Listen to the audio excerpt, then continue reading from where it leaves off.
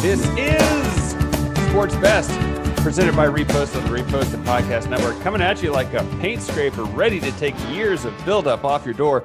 He is Larry Belt Sander Olson. I am Andrew Chemicals Only Keller.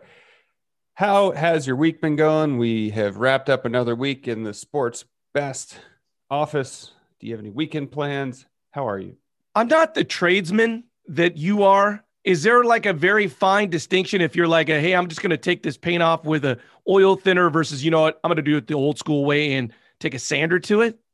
I think there might have some people that have specific thoughts about it, but when you're trying to take 100 years of paint off a door, chemical stripper is the best way to go. And I guess if you're worried about the environment, they have non-harsh ones that are a lot less effective, and it just takes a lot more time. So I don't know if there's a best way to do it. A belt sander would take lots and lots and lots of sandpaper. Feels like that's something my father-in-law, who's got lots and lots of time, would do. He'd just be like, I'll just sand it down. Make sure you wear a respirator when you're doing that, though. All those particles in the air. You know, it also takes lots and lots of time. The NBA playoffs, which are currently underway. As it stands right now, we have some series going on. The New York Knicks, the mecca of basketball, New York City, they got their first home playoff win in more than 8 years this week as the Knicks tied their series with the Hawks at 1-1. The Jazz and Grizzlies series is tied at 1-1. Once again, as I talk right now, Lakers and Suns series tied at 1-1. Brooklyn Nets are cruising. They're up 2-love. The 76ers are also up 2-0 in their series with the Washington Wizards. In the game Wednesday night, Wiz guard Russell Westbrook hurt his ankle during the game. He was leaving the court when a 76ers fan dumped a bucket of popcorn on him. The fan was kicked out, probably shouldn't have done that. But to me, I can't think of a better player in the NBA to get a bucket of popcorn dumped on his head than Russell Westbrook. He was very upset. I want a quick question. Did you just come up with Wiz guard, or did that is that something you saw somewhere else? I like sometimes we use the vernacular. Sometimes we go sports technical whiz when we refer to the Wizards, but Yeah. Anyway, he's irate. He's like, this is unacceptable. The NBA needs to take better care of us. They're not going to do nothing. And he's just upset about it. But I mean, one, you're not a likable person, so you got it. It's probably going to come. Two, Philly is known for and proud of having the worst fans. They booed Michael Irving. No, they cheered when Michael Irving potentially broke his neck and got carted off the field. In 1968, the fans threw snowballs at Santa. I mean, what do you expect when you're in Philly? So if I'm that fan and I have the chance to dump a bucket of popcorn on Russell Westbrook, I think I take it if I'm not banned for life. I think I go for it in the moment if they're not going to ban me for life. I don't think you're banned for life. I did see something that LeBron James tweeted something that I feel like could be in some minds compared to incitement of a Capitol riot. He said, by the way, we as players want to see who threw the popcorn at Russ while he was leaving the game with an injury. There's cameras all over the arena, so there's no excuse because if the shoe is on the other foot. Basically saying we want to know who this guy is so we can come up with our own vigilante justice. I added that vigilante justice in between the lines, but why do you need to know who it is, LeBron? What are you going to do?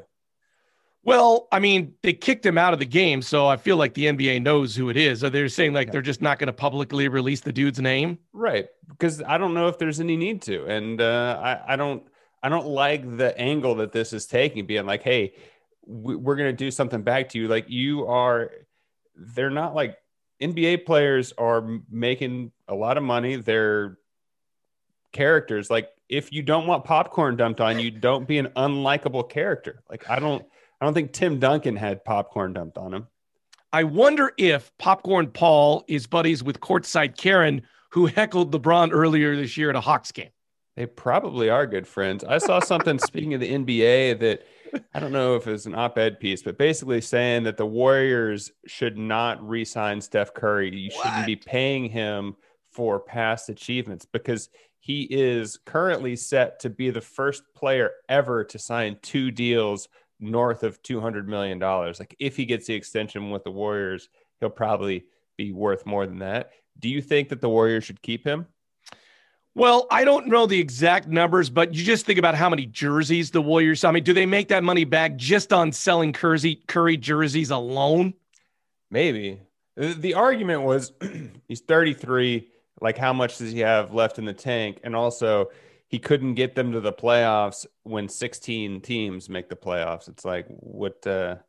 Anyway, I think they should keep him. I think it's a business decision they could. I mean, Michael Jordan, when he was with the Wizards, when he was a Wiz guard, he was selling tickets. So I feel like the most famous example was Kobe Bryant, right? The Lakers suck. They paid him like $60 million a year once again because you need Kobe to sell tickets. So having Steph Curry in your team sells tickets, you make the money back.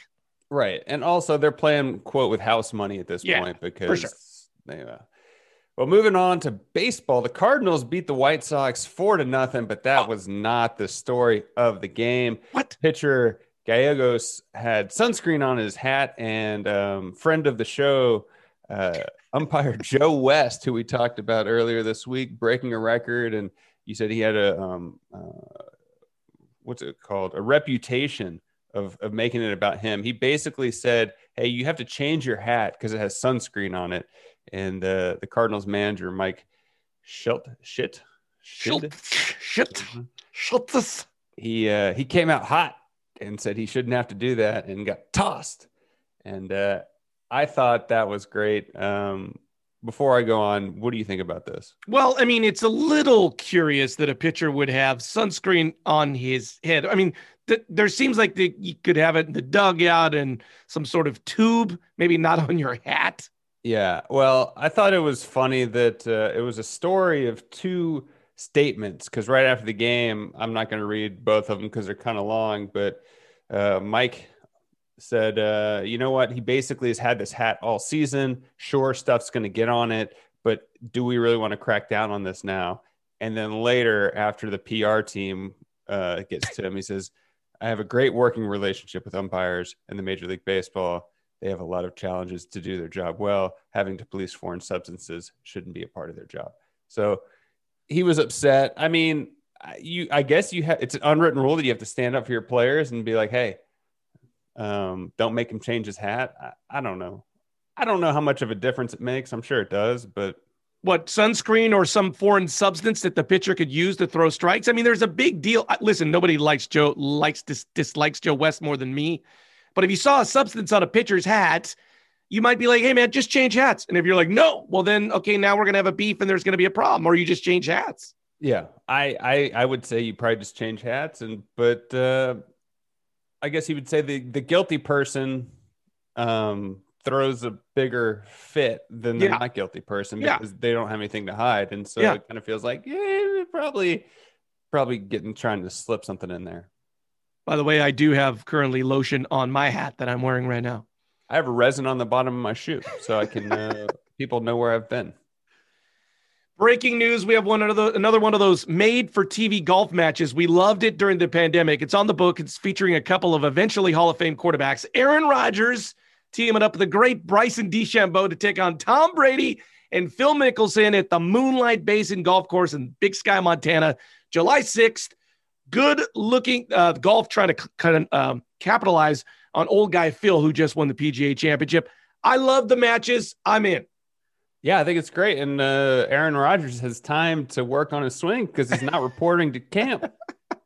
He's just playing golf. So that's pretty great. I think this MLB professional PGA has kind of really hit a gold mine with this because that's what people want to see. Mickelson is a fun personality to be on there. He's the anchor that's been on all three of them, right? It was him and Tiger, and now him and DeChambeau. Well, I mean, and if you watch the telecast, you see why? Because he's the one egging him on. He's very photogenic. He's putting the bets down. So yeah, I mean, he's kind of the glue because he's good at it. Yeah, he's good at it. He's interesting, and he's got nice looking calves, which is important. Which you can see his calves through his pants. No, he wears shorts on purpose. That's the whole point. And then everybody was like talking about his calves, man. Oh. Phil Mickelson and his calves. By the way, there's nothing more in this whole wide world that I'd rather be doing than playing golf at Moonlight Basin Golf Course in Big Sky, Montana. That sounds awesome. Yeah. I've never been to Montana, so I would like that. Montucky, as the locals call it, because it's so country.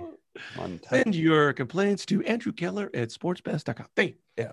I like a good feud, and we grazed on it last show about Bryson DeChambeau and Brooks Koepka. Just they've been going at it for a couple of years now, and there was eye rolling after the championship, and now they're on Twitter kind of going, I'm kind of getting to the point that this feud has become so big that I don't think they really dislike each other. I think they're good showmen, and they're working on their, I don't know, the K score, whatever that thing was that we said the PGA Q score the PGA was trying to come up with, and they're boosting their ranks, and probably they could definitely capitalize on a pay-per-view of them going head to head.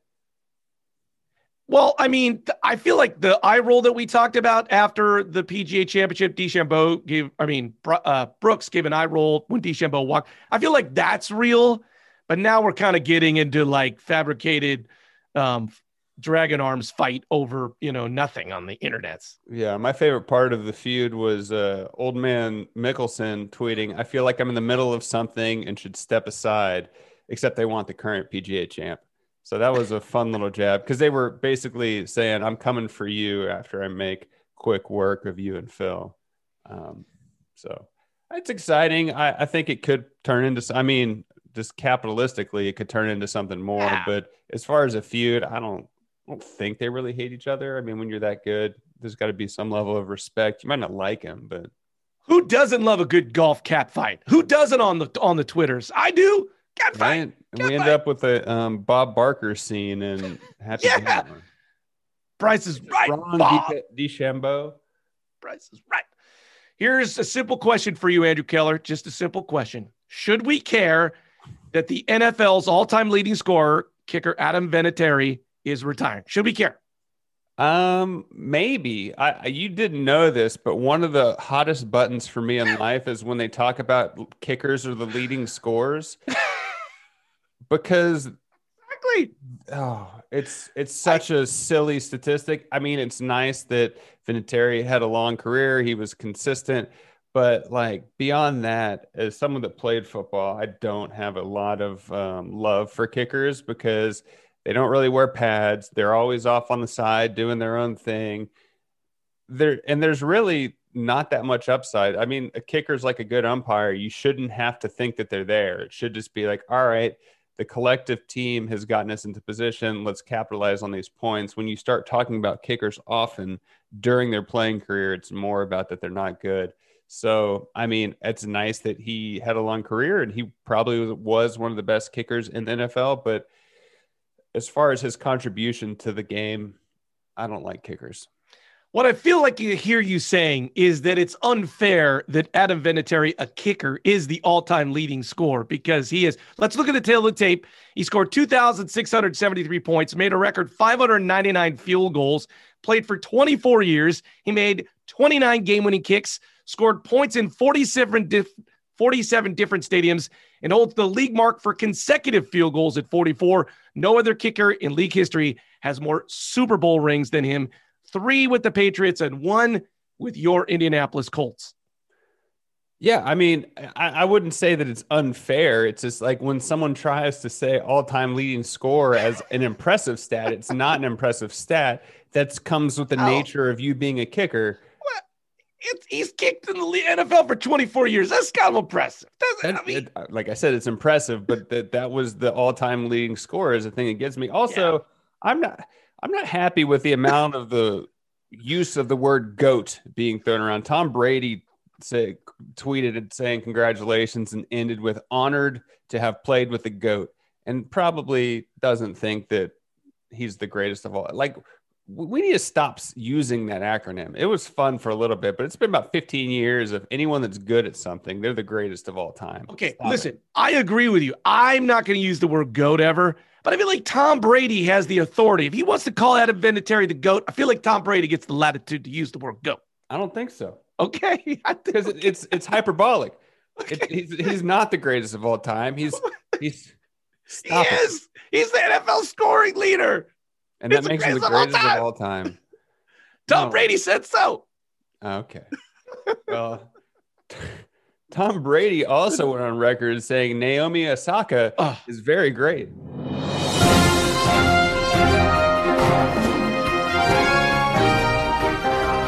I also have a special place in my heart for this story. Naomi Osaka has gone on the record saying she is not going to do press at the French Open because it's not good for her mental health. And while she has the right to do that, she has also earned the right to do that by being an extraordinary player. If she was ranked number 98 in the world, she might not have the latitude to be able to do that. Like, the reason you want to be able to watch tennis and get access to these players is why they get paid so much. So maybe don't do your press conference and take a 15% pay cut, because people are losing out in revenue because people are watching the press conferences, and that's feeding the money that goes into it. She basically, I mean, she has a decent argument saying she doesn't want to have to answer questions about a loss and being kicked while she's down, but also the purse is big because there's a lot going into it. And you just saying, I'm not going to take media is ridiculous to me.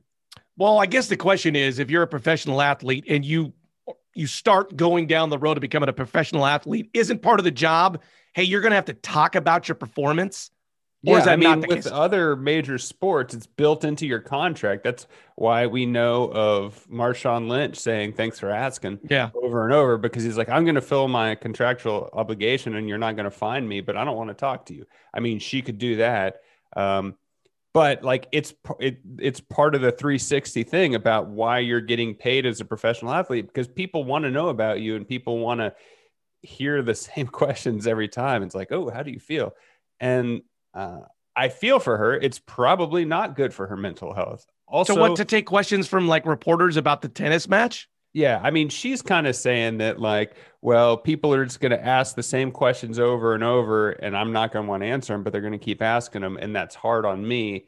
And yeah, that's true. It's probably also not good for your mental health to compete in a finals at the French Open. Like, that's a lot of pressure on you. That's probably big picture not good for your mental health. So again, she's earned the right to say this,